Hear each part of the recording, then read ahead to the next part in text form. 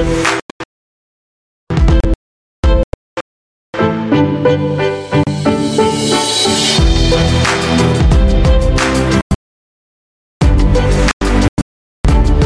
morning and welcome into the show. It is Daniel Workman coming to you live from the Dream 8 Sports Studios. It is 9 a.m. on the East Coast, 6 a.m. out west, and all time zones in between and around the world. Thanks for tuning in on this Wednesday, Earth Day, and also a big day in our family as we have three.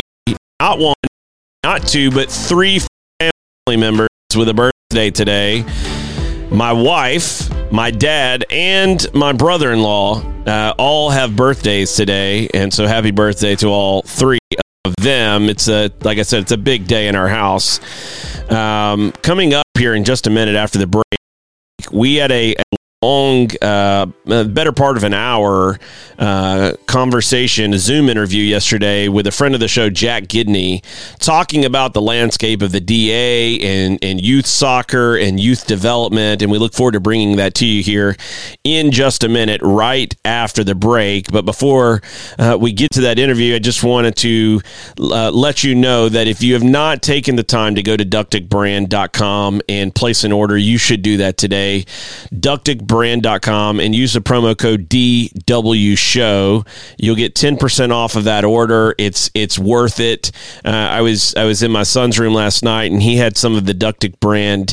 They look like little postcards, index cards that have the field on them, and he uses them to track games and to draw plays out on and all. They're great resources that they have. Check them out at ducticbrand.com. Use promo code DWSHOW and you'll get 10% off of your order. Coming up right after the break is our Zoom interview we did yesterday with Jack Gidney. We'll be right back after this.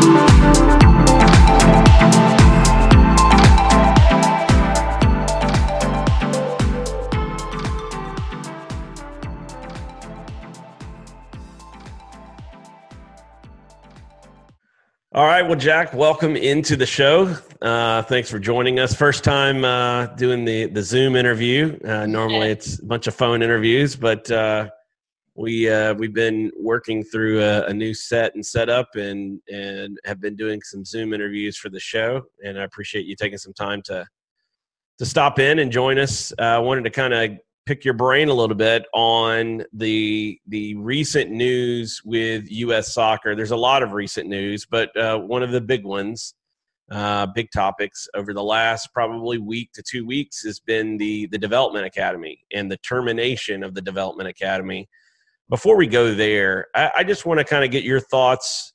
You grew up in the UK, but you spent a lot of time here in America. Your thoughts on the idea of the word academy as it relates to American soccer versus the way it's thought of around the world. It's interesting because the use of the words are thrown around like nobody's business. You can assume the word to anything without actually having any sort of connotations or actual anything that validates how it is. For me, an academy is a professional organization whose job it is to create as many professionals as possible. Unfortunately, in the US, that's not possible for a whole bunch of political reasons. Namely, the NCAA doesn't really make it possible for the professional organizations to fully commit to everything that is required when you're an academy player in Europe or in the rest of the world. They're not allowed to provide certain things because it would render a player academically, it would render them ineligible for their NCAA. So you get a conflict of interests. The Development Academy was always a strange conception because you had essentially amateur grassroots organizations competing for players and in the same league with the same status as the professional organizations. And nowhere else in the world would that be the case. The professional organization is always the top of the tree. Unfortunately, the system of the United States is that there is no tree. There are conflicting leagues. There's a lot of money involved, which now becomes a massive point of interest. And so club soccer in general has become massively corporate. It's become about fields and status and acquiring of clubs and acquiring of paying players. And we've totally lost value and lost sight of what we're in for, which is, one, the development of young people, and that is often overlooked. But the reality of any sport at the youth development is only a tiny percent are ever going to make it. So the impact that you leave on the remainder, how they go out into life and how they exhibit emotional control, how they react to circumstances, we're very influential in that learning process. And so that's gone completely out the window. And then the actual teaching of the game and improvement of the game has gone completely out the window because it's the Wild West. You look at the ECNL and the DA competing for over 2 years now, 3 years now on the girls' side, chaos. You have the DA and ECNL coming in, granting clubs statuses, not granting club statuses. Certain clubs now lose players, lose income. Coaches lose income within a week because they lose a team because 4 or 5 players go, they can't replace them because they're filtered up. People leave for the status. They'd rather join the 7th place team at a club with status rather than join your first team, regardless of coach. And there's nothing done to earn that. It's just granted and that's it. So small clubs who do good work have been killed off. And now all the players filter up and they filter up into a bigger club. And now the DA pulls a status away. And we've created this system where there's a bitterness towards them because they've caused so many smaller clubs so much grief. So now nobody's sorry for them. And they shouldn't be because we've created this system where we're all competing against one another. There's no centralized focal point. The federation has never taken control of what's going on out here.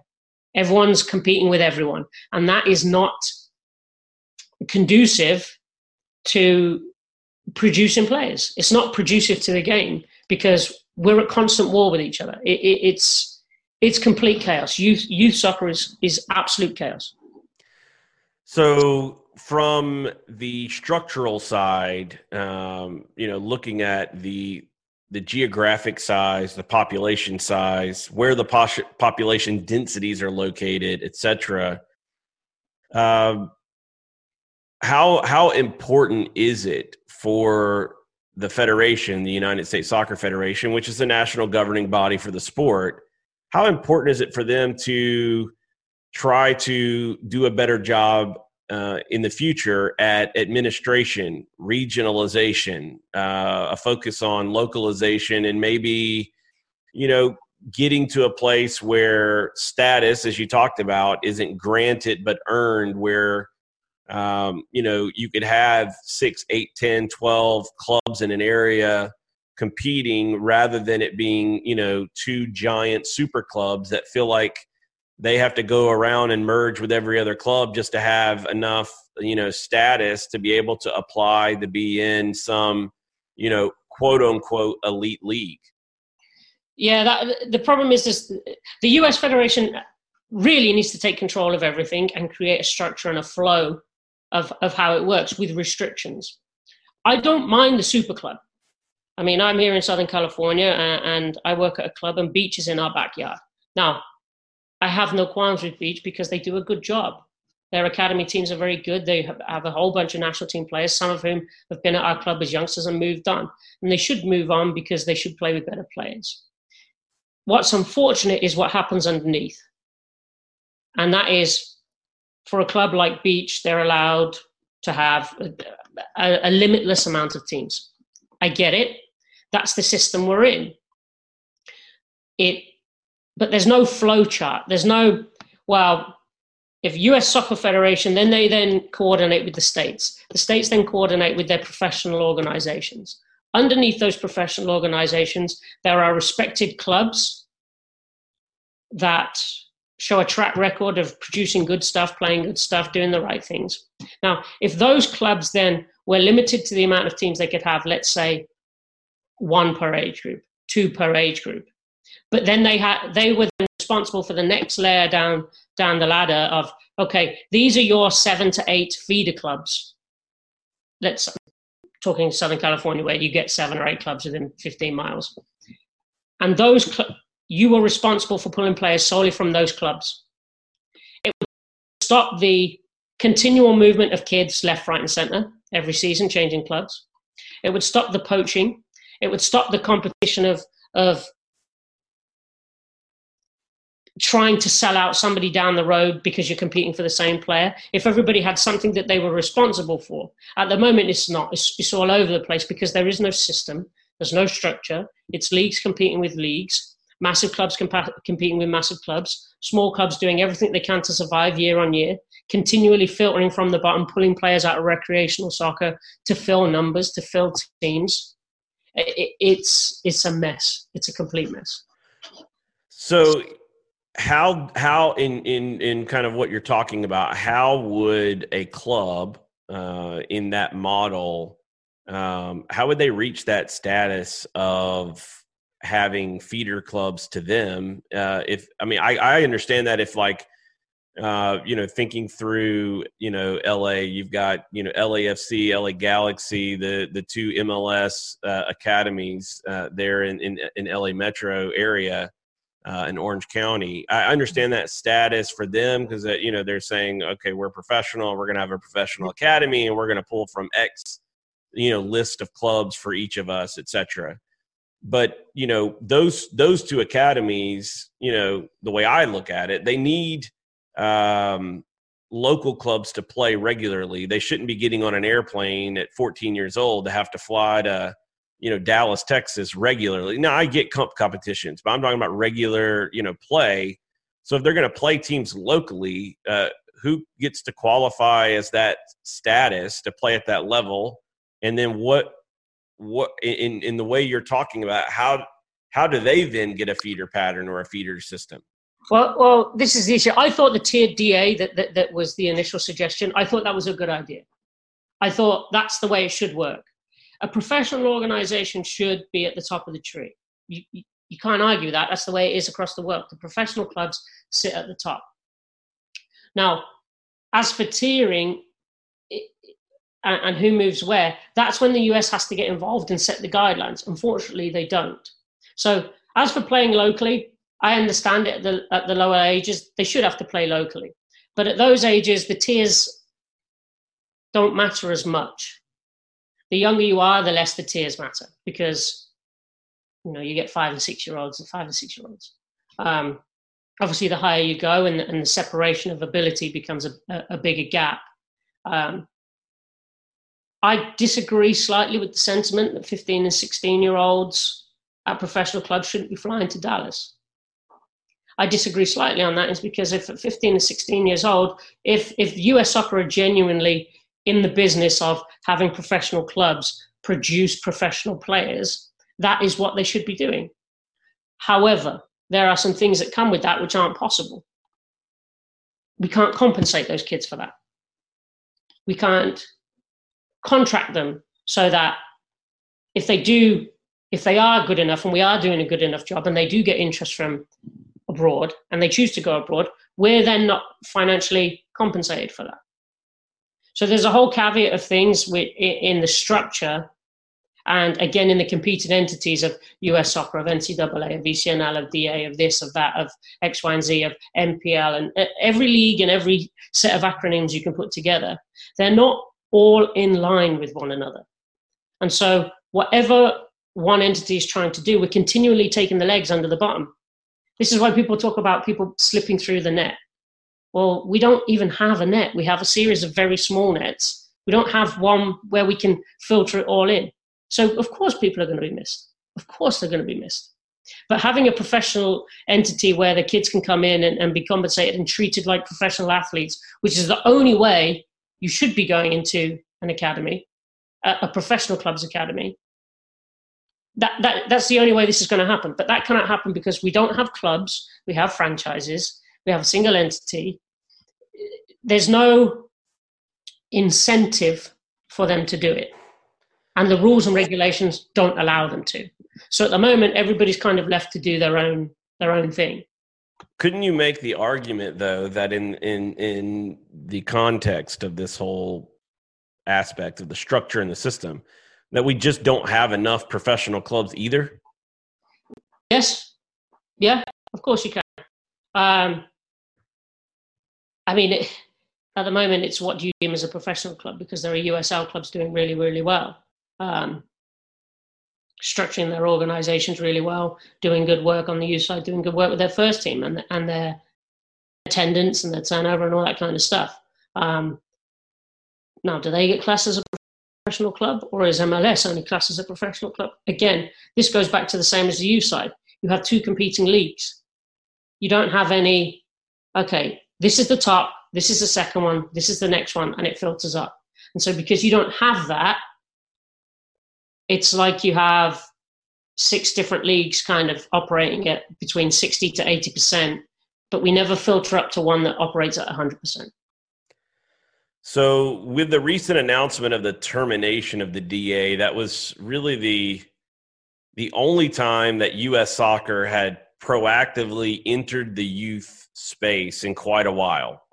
Their last attempt, I believe, was the late 80s, early 90s, when the lawsuit from, I believe it was AYSO, brought against the federation, because at the time, U.S. youth soccer was the only youth sanctioning organization. They were the de facto federation, basically, for youth soccer.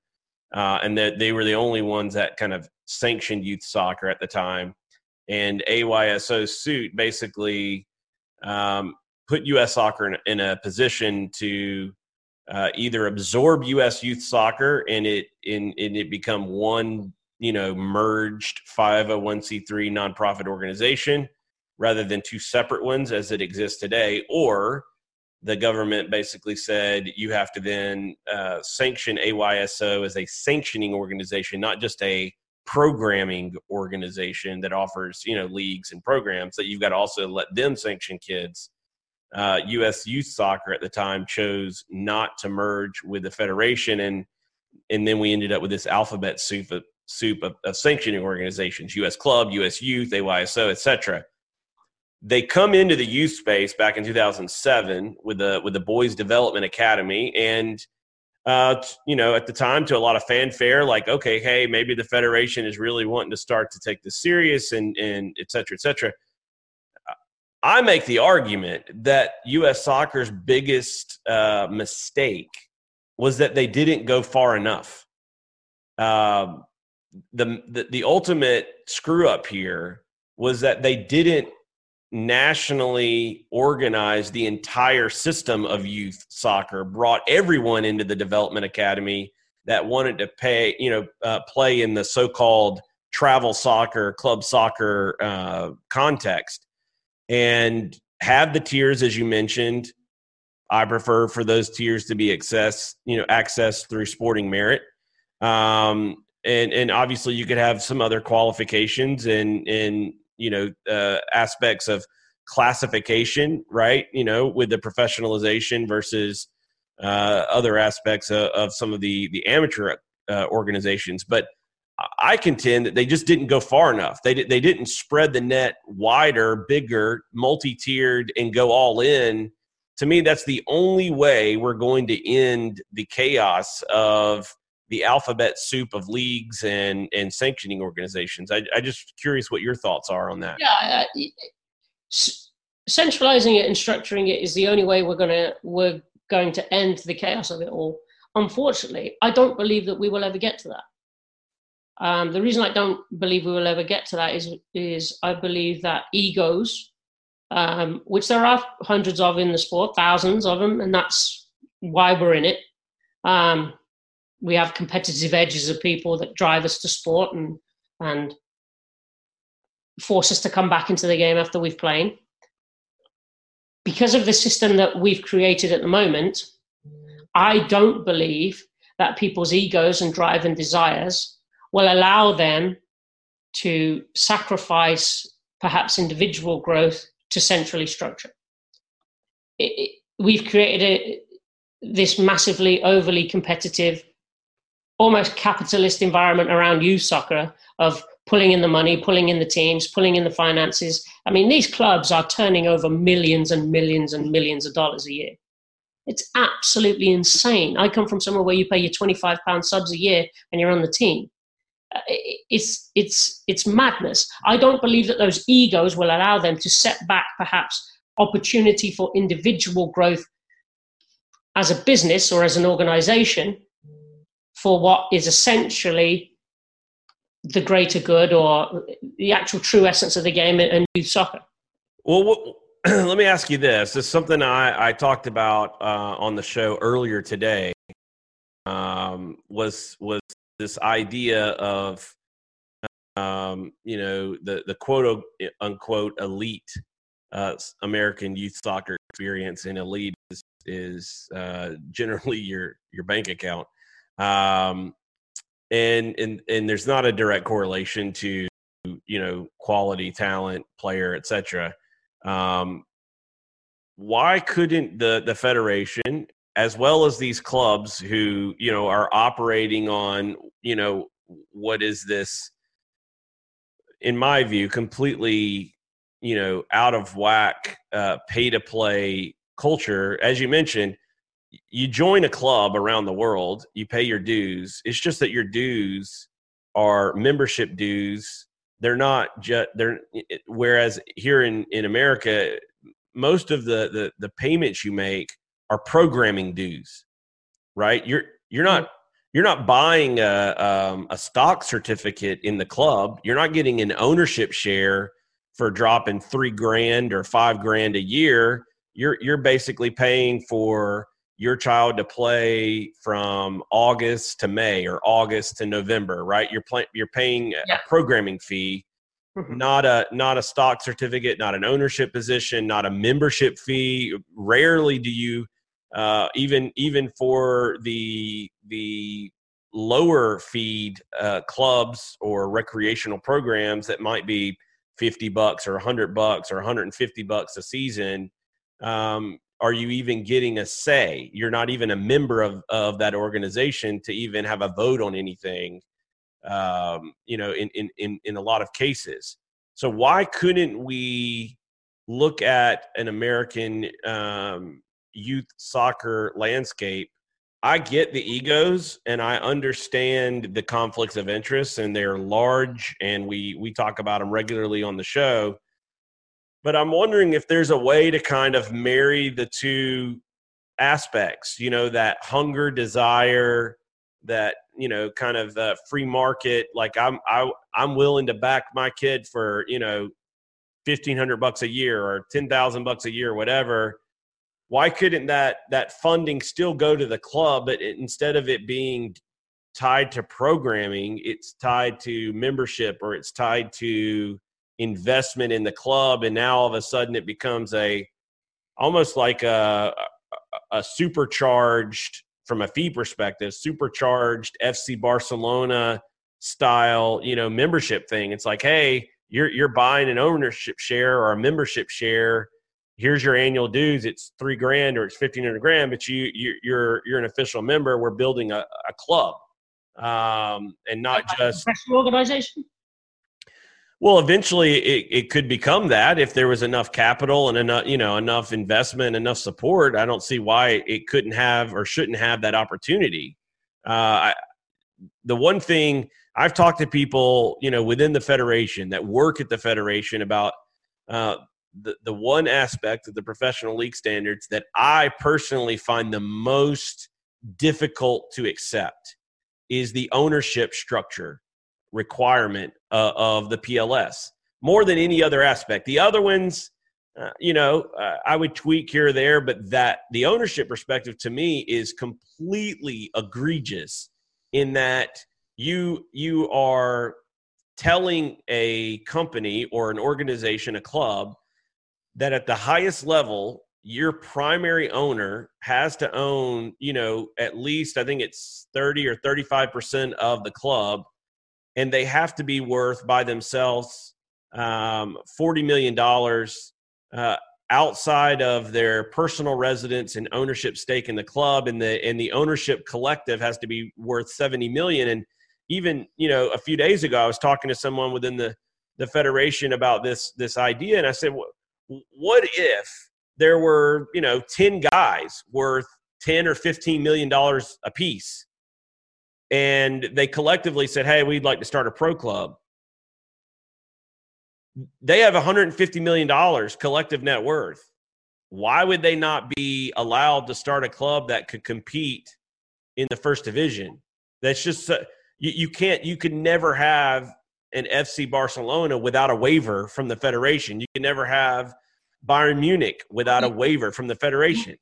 You're not going to have that here anyway. That's gone. That was gone when the MLS was founded and the way they structured it. It's gone. That dream of having that elite super club in the United States is gone.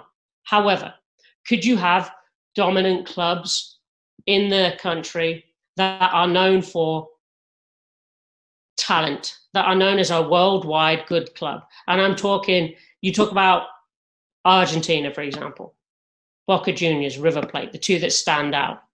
Colossal world clubs. However, they know that if they've got a top talent, it's leaving. Right. They are okay with it. Right. Because the revenue generated from somebody leaving continues to fund the club going forward, allows them to continue to be dominant on their own domestic stage and continental stage, and allows them to continue to produce even more. Santos in Brazil. Now, you could have that in the United States. That could happen. But that doesn't seem to be the MO. It's not the agenda. It's not what we're pushing towards. Is that achievable in your mind within the current professional context? Major League Soccer, the USL Championship, USL League One, or NISA? Is that possible in any of those scenarios? I think it's more possible with the closing of the Development Academy and MLS opening its own gaming circuit for the MLS teams. We're talking just on the men's side here. Right. I think that's become more possible now because your best players should play with the professional organizations. I know that sucks for teams like the Padiadores and Real SoCal, and I'm just talking California, ones who have good boys academies, very good, and have produced national team players that I know that sucks to hear, but it's not a preference. But you look anywhere else in the world, the best players play for the professional organizations. That's the way it should be. So the closing of the development academy for that on the boys' side, I think it's more possible now. You look at somewhere like LA Galaxy or LAFC and how much talent there is in Southern California. If you could take the absolute creme de la creme, the top of the top 1%, and put them together in those two clubs, could they produce the top talent in Salomon? Yes, all things considered. Because now, if they don't over the next 5 years, they have some questions to answer. The directors have questions to answer. The coaches have questions to answer. You have access to the absolute top potential talent in one of the biggest hotbeds of soccer in the country, and you've produced 0 players for the first team. We've had 0 of our players leave for European teams. We've had only a small number get in the national team. That would produce an environment where people are held accountable. So has an MLS in Southern California already had that set up? I mean, not necessarily, because if I'm a national team player and I live down in Orange County,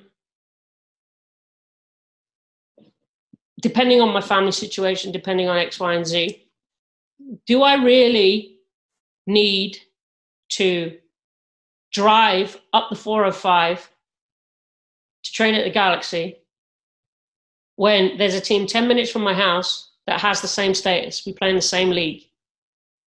And 5 of us are all good enough to play for the Galaxy.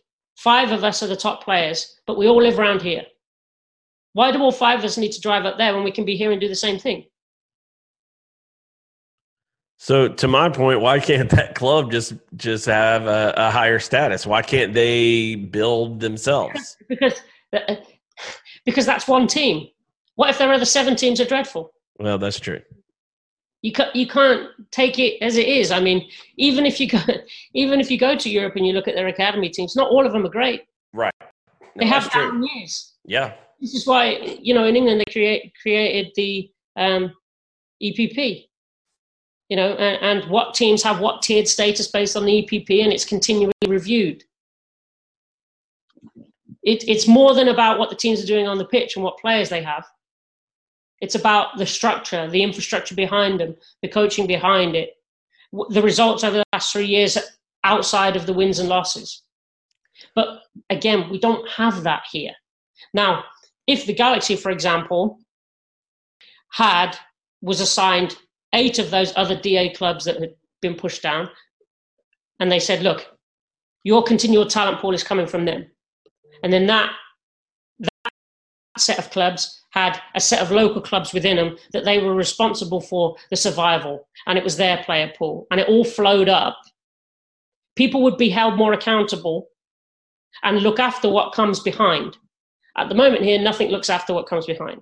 I know at Fram as a community club, we've had, certainly on the girls' side, which I was responsible for a while and still working, the amount of players that have come through us at some point as a very young child and moved on to much bigger programs and been massively successful and big names and won big things for bigger programs it's an extensive list. Now, do those clubs that have taken from us care? No, they don't care. If our pipeline dries up, they don't care because there's no responsibility, there's no accountability. Whereas if there was some sort of accountability and stream of, look, this is where we get our players from, mostly. We have to make sure that club's okay. There would be some coordination, but there's no coordination. There's no coordination between clubs, no coordination between leagues, no coordination between organizations. It's the Wild West. Well, you mentioned that MLS is looking at their own academy league. They announced those plans. Shortly after the official announcement from the Federation that the DA was officially terminated, they come out with a press release and basically saying we're going to restart the DA under the MLS banner rather than the U.S. soccer banner. For some of us, that's just changing out letters. It never really changed, but we'll see. But in terms of the landscape, the aftermath, that's all we're doing now. You look at the ECNL, the day of the DA announcement, all of the DA teams moved to the ECNL. Right. A large chunk of them. It just changed the letters. Right. So nothing is different. Exactly. So you brought up Major League Soccer and their attempt to do some type of, professionalized academy system for their academies. Mm-hmm. What are your thoughts on what you've seen so far, at least from the USL and their talk about the USL academies, and do those belong in the same conversation of MLS and their academies, or should those be stratified? Or are you thinking MLS would be like a tier 1, USL tier 2, and then everybody else tier 3? Like, what are you thinking? Well, again, this goes back to my point at the beginning of we don't actually know what the structure is. And we won't. We'll never know, because there will never be one. There's too many egos and too much. The water's out the tap now. You can't put it back in. Right. If you were to come in and say, okay, all our MLS academies are at the top, well, the USL would say, well, hold on a minute, why are we the second ones? Right? Because they're both going to claim their professional leagues in the United States. There are teams in the USL who could easily compete in the MLS, but they're not selected, even if they have got the $400 million that they need. Right. Then again, somebody like Beckham comes in with no team, no nothing, no background, boom, gets the status, can't get it going for years. Now all of a sudden, boom, they're in the league. But there are teams in USL and other leagues who are running effectively. So again, there's no structure. There never has been. It's everybody competing with everybody else. And this goes even further. This goes down the ladder, because as a coach in a competitive area, there's no coaching community. There's no wanting to see people do well. There's no real true sharing of ideas. Certainly not within your local areas, because it's a dog eat dog. You're constantly competing for players. And the reason you're constantly competing for players is because those players pay the fees. And because they pay the fees, they pay our wage. This is how we survive as a career coach. This is how you live. Right. So if I lose, I had a 2002 group, I lost 9 of them to the ECNL at the end of one season. A club 12 miles from us was granted ECNL. So overnight, I lost 9 players to one team. Now, you would argue that's still my team, but it's not anymore. So I have to go out and find 9 players. Now, as a coach in the area, you have to get those players in, because if I don't replace those 9 players, I lose my team. I lose a third of my income, boom, like that. All because status was granted to somebody 12 miles down the street. So because of that, you have to be a little bit ruthless. You have to self-promote. So now it becomes this ego-driven thing where when somebody in a similar age group, or somebody in the same age group at a club near me does well, you kind of go like, because you know it's now going to be harder for you and to retain your players, to retain your wage. So now as a coaching community, we're at each other's throats all the time, because you have to be. So then that transpires further to the clubs. Clubs can't help other clubs because you're constantly doing the same thing because of the money aspect. And then it eventually goes all the way up the ladder, all the way up the ladder. And to be honest, it's even going further down now, where parents and kids are looking at other parents and kids doing well, and it's like, ugh. So this is what we've created here. Right. We're not in it for the game. We're in it to compete with somebody down the street. There's no common goal. There's no centralized theme of pushing the players and doing what's right. That's gone out the window. And your only hope of seeing that change, in your view, is that the federation actually steps in and governs and administers I'll be honest, soccer? I don't think it's possible. The reason I don't think it's possible is because there are far too many conflicting entities that have far too much say and generate far too much money. The MLS, you would have to do away more or less with the MLS or open the system. And we're talking, the promotion relegation. But the problem with that is, if I'm an owner who's come in and I've paid $400 million to get into that league, I'm not going to want you to open it to allow somebody who started with $0 and grew naturally to come in, right? So that I just don't see that happening. Then if you get into the youth side, you've then got to go up against the NCAA. There's no way the NCAA are going to cave. Not to allow us to pay soccer players, because now you've got to open it up to pay everybody else. Well, I mean, the NCAA may be living in a different world pretty soon with some of the legal challenges, maybe. Right? Which would be good.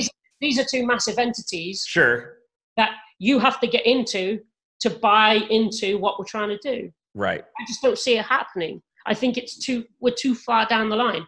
Having said that, are they doing a terrible job? No, they're not doing a terrible job. As a business, the MLS is brilliant. As a business, it's very good. These leagues are good businesses. They do good stuff. Players do come out of them. The question really is, how random or how by chance or coincidence is the success they're having from a soccer perspective, however minimal it may be, and what percentage of their potential are they operating at? Yeah, I think that's the big. Yeah, and that to me is the biggest point here. When I sat at in the board meeting at the U.S. Soccer AGM in Nashville back in February, and to hear Sunil Gulati just self-aggrandize, blow smoke up his own butt, as well as Don Garber in the board meeting about all that Major League Soccer has done over the last 25 years. And Sunil was on the payroll of MLS up until 2014, 2013, 2014, even while serving as president of U.S. Soccer, something that few people ever talk about, the conflict of interest there. But to hear them talk about themselves, they view it from the perspective of, look at what was here before us and look at and judge us on what we've done so far. I don't view it that way. I view the country as, what is our potential and how much of our potential have we realized? Those are two different questions. The first, to me, is an easier way for you to get to a place where you're comfortable and you're willing to pat yourself on the back that I did a good job. The second is a question to me that asks more questions than you'll ever be able to answer, but it's a different mentality that drives the best to continue to be the best. The Last Dance documentary that came out, first two episodes Sunday night, about MJ and the Bulls in the 90s, you can see that competitive edge ooze out of MJ, but other players and Phil Jackson as well. When you look at American soccer, that's not something you ever really talk about in the context of where we are. You don't talk about excellence and this quest for realizing our potential and really capitalizing on, what we could be.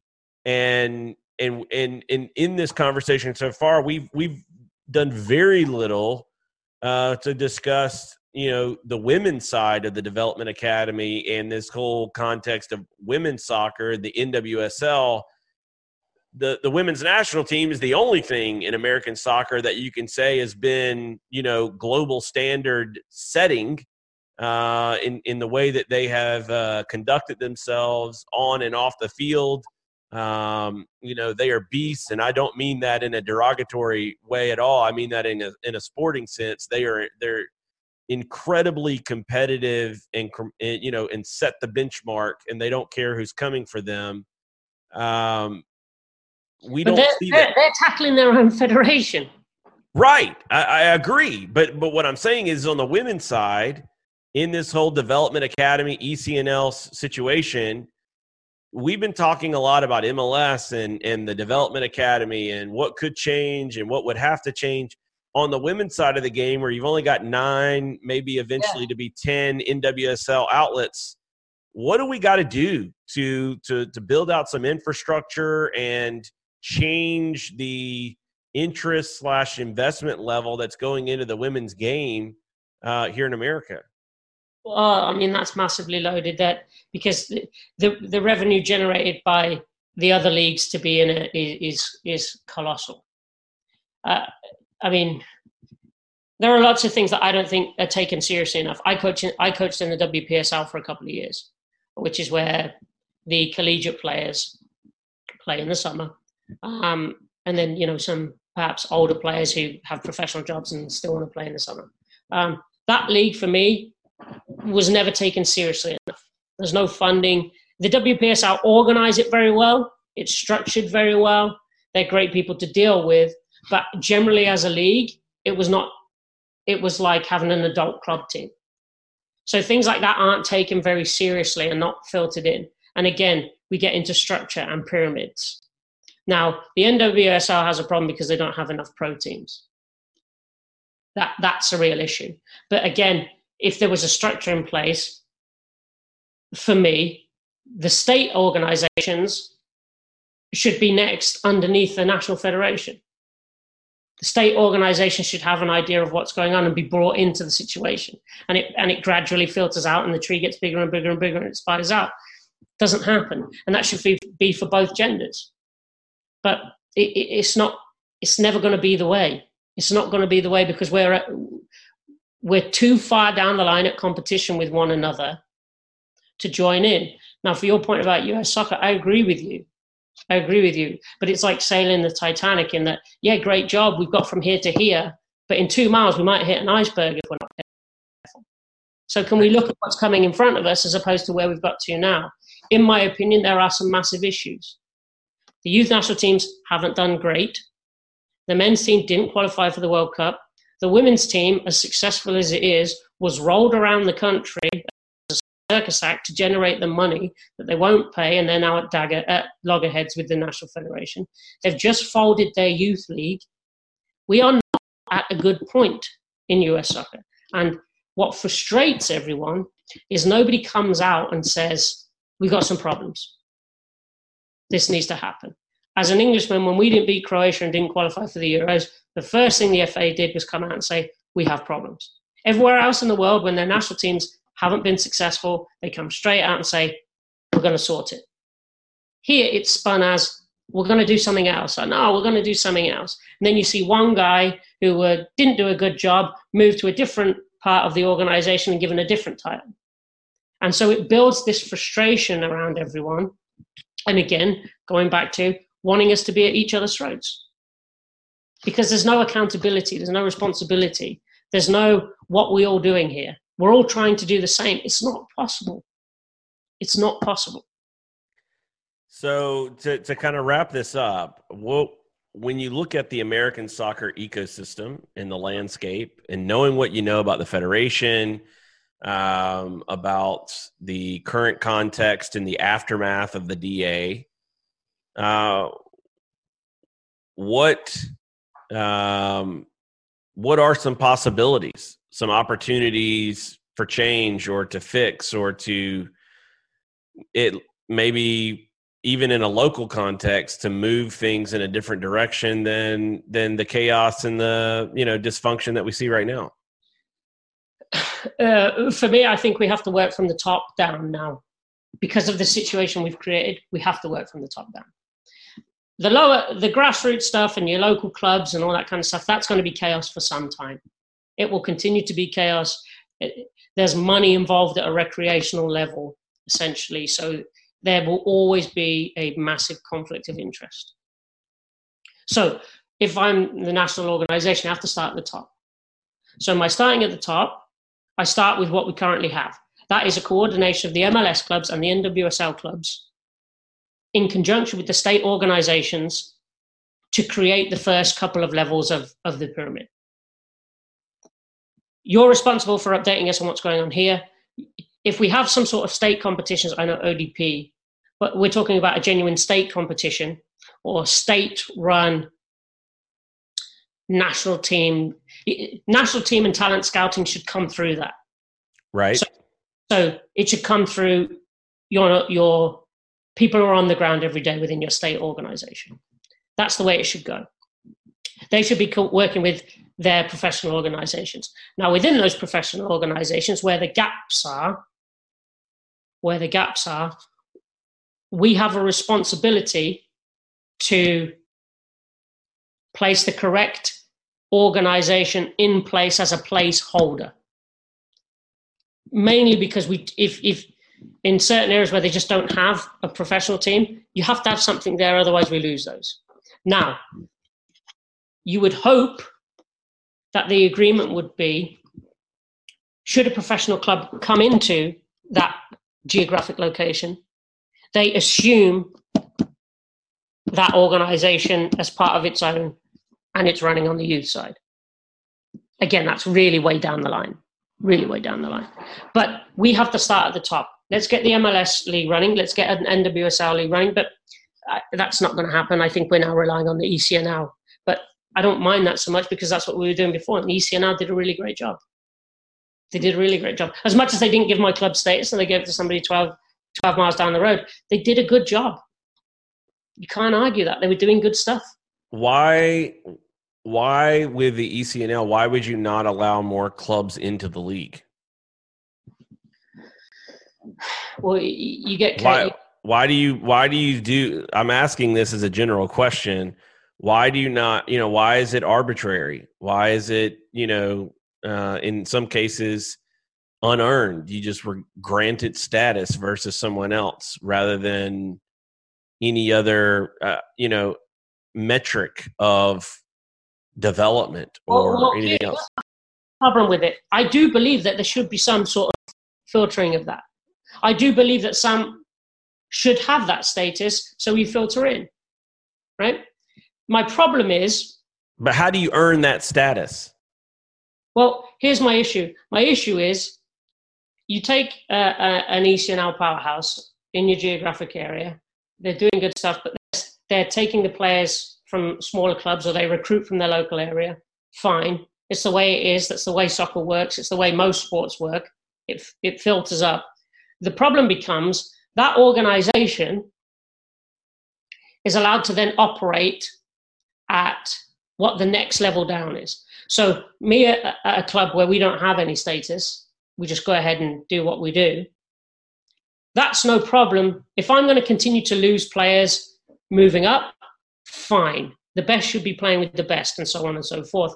But the issue is that the club that I've lost my players to, they're allowed clubs and teams at my level, but I can lose my players to them, but I can't really take back from them because they push it down to their own teams at my level.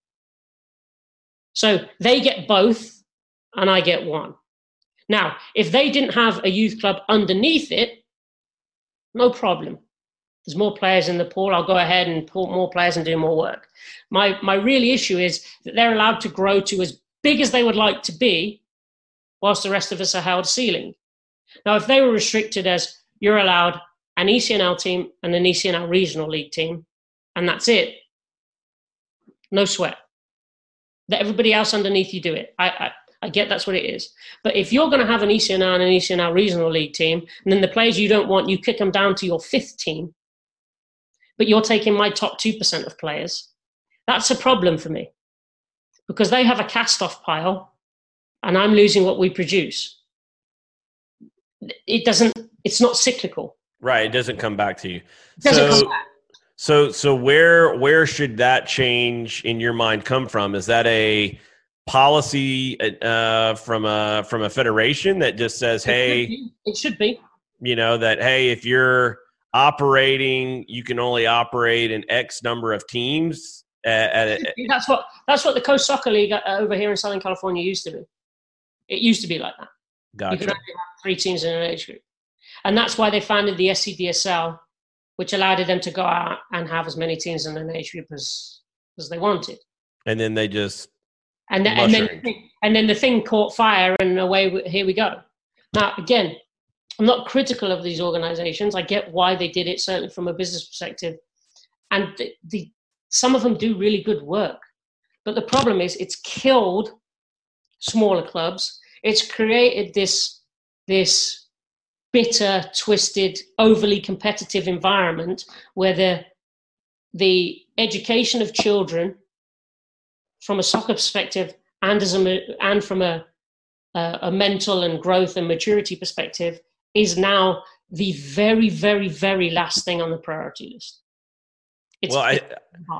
I think the culture it's reflect. You said something a few minutes ago, and this word came to my mind when you were talking about, I think MLS has done some good things. I think the problem is it's a parasite type of relationship, a predatory type of relationship. Like, my good comes at the expense of you. Whereas what you're talking about in terms of if you're going to be given a status, yes, you may pull from me, right? So there's a little bit of the predatory aspect where you've got a better status than I have, and so therefore my best player may leave and go to you. But there's a little bit of symbiosis there as well, in that, okay, I filled my 18-man roster and I'm full. So player 19, hey man, I'm sorry, but we're full. And then they've got to go somewhere. And so that symbiote, that player may not be at the level of the player you lost, but they may be back in your, not back in your club, but someone may be coming to your club where it's not a completely leeching off. And but we get into ego, because those clubs will say, well, we create other teams so that we can do it. Okay, if you're going to do it, why don't you do it before? Well, I understand that, but I'm just saying, like, from an ecosystem perspective. Yeah, and the utopia, that's the way it should work. Like, it shouldn't be that, like right now, maybe soccer gets to have the pick of the litter in pretty much any conversation. It shouldn't be that way, but it is. I think it should be that way. I disagree, because I don't think they earned it. They've got corporate subsidies since 2002 and lived off of that corporate subsidy for the federation for nearly 20 years to get to this level. It's not like they popped down the money and did it themselves. They worked behind the scenes to leech off the federation, then leech off of everyone else. I don't have as much sympathy. When I say that they should have it, I say they should have it because in the professional game, certainly not on the men's side. And on that, I agree. I agree. This is why I say I don't think we'll get there, because that's not going anywhere. That's not going anywhere.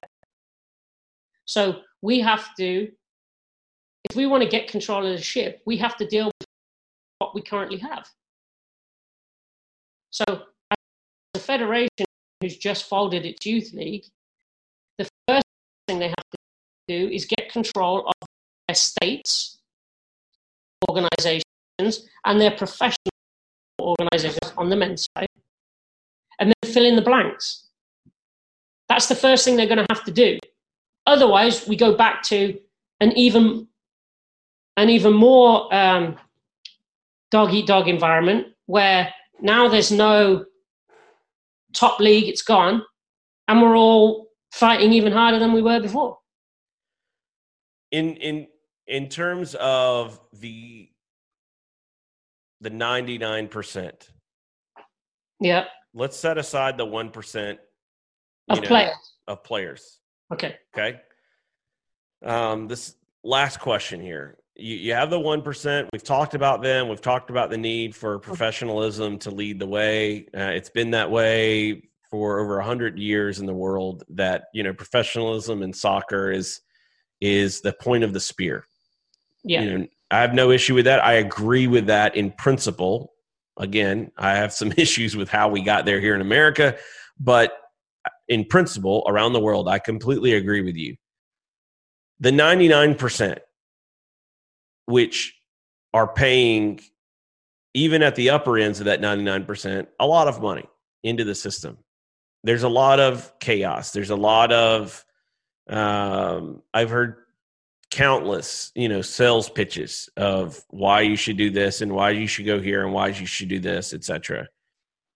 For everyone else who's not a part of that, how important from a development standpoint, an expenses standpoint, participation standpoint for families, is the idea of getting back to regionalization and localization for those players?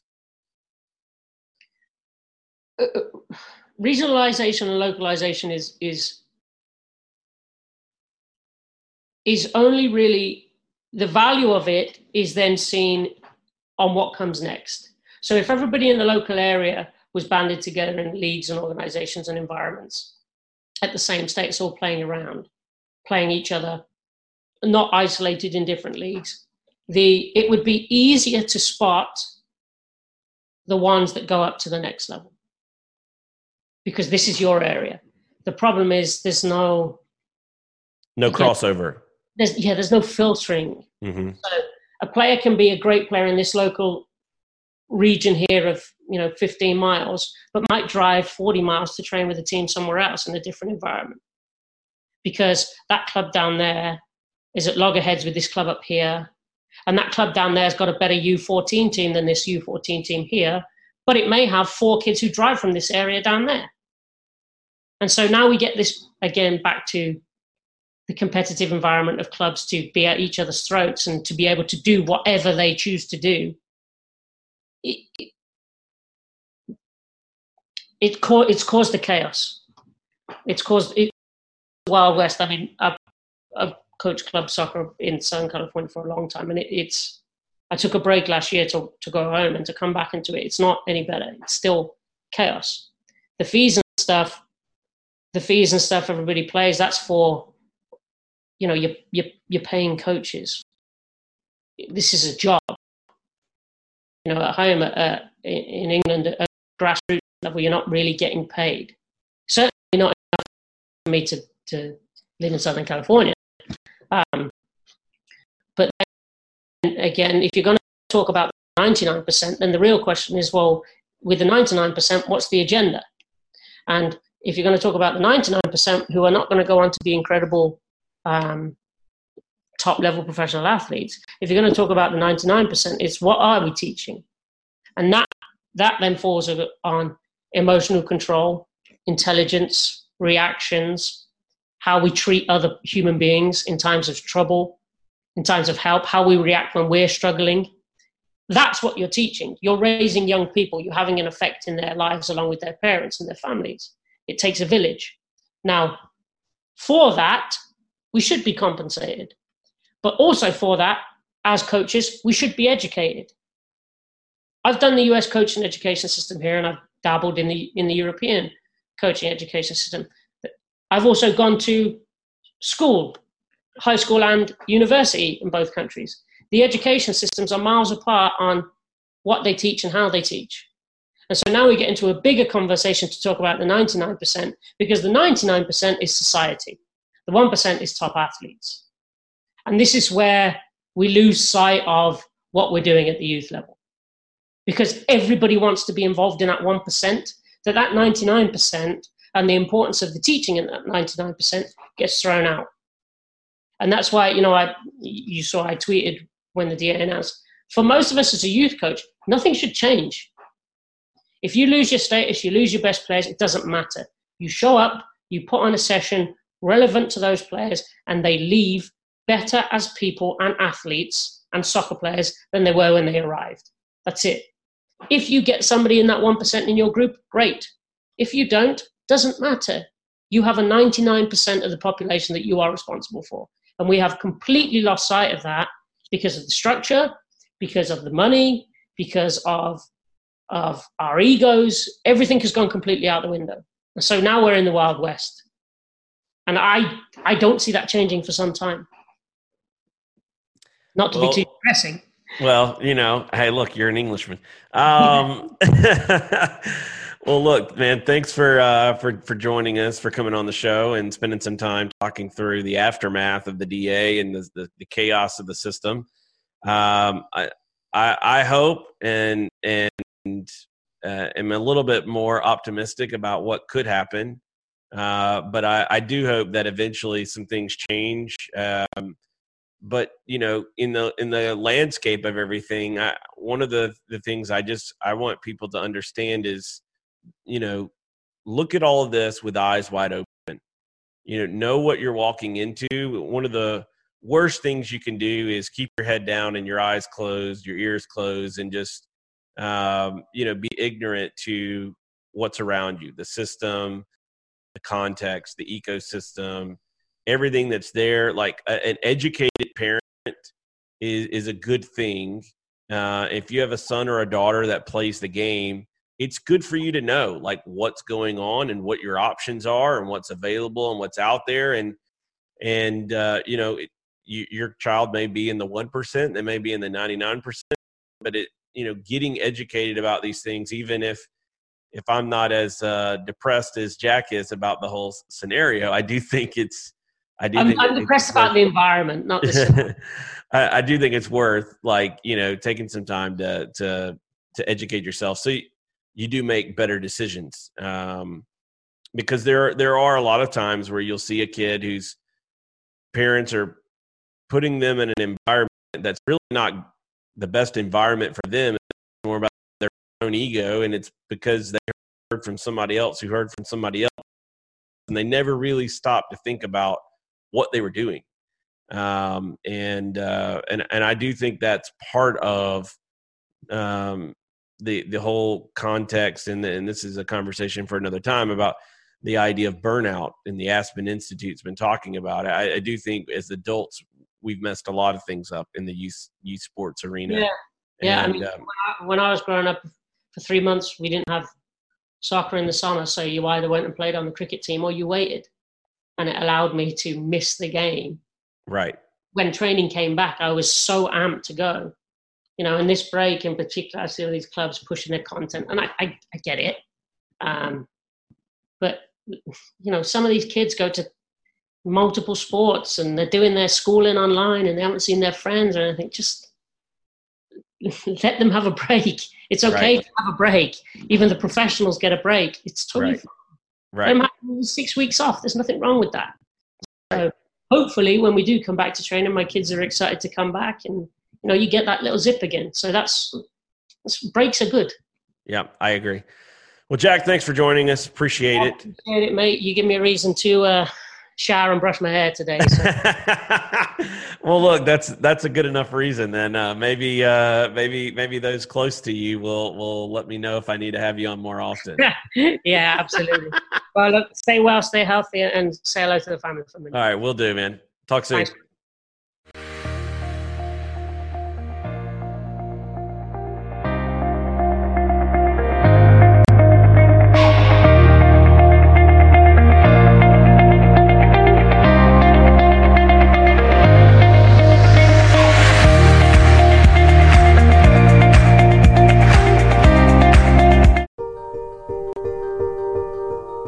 No one, no man, no woman, no child should ever have to drink green water with bugs, with algae, with disease in it. bad water and a lack of toilets. It kills more people than all the wars in the world. We know how to bring clean drinking water right now to every single person on earth. And when you can bring water into communities, it truly transforms them. It changes everything. Or you could know that you'd made a difference. You could know that you had truly impacted the life of a family, of a community, of a region. There was either clean water or there wasn't. We believe in a world where every single person has clean and safe water to drink, and we will continue fighting until that happens.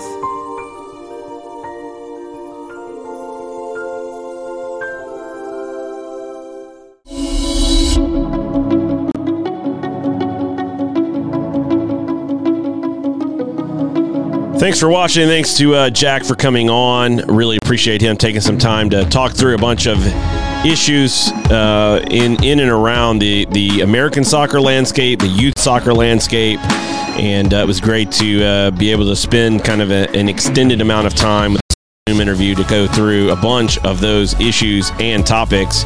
Hope you enjoyed it. I certainly did. Tomorrow on the show, we have New Amsterdam Football Club, new club joining NISA. They'll be on the show tomorrow, so excited for that. Stay tuned for that at 9 a.m. Eastern Standard Time, as we are always on the air on weekdays, 9 a.m. Eastern Standard Time. You can watch at danielworkman.com/watch. Thanks for watching. Have a great day. We'll see everybody again tomorrow.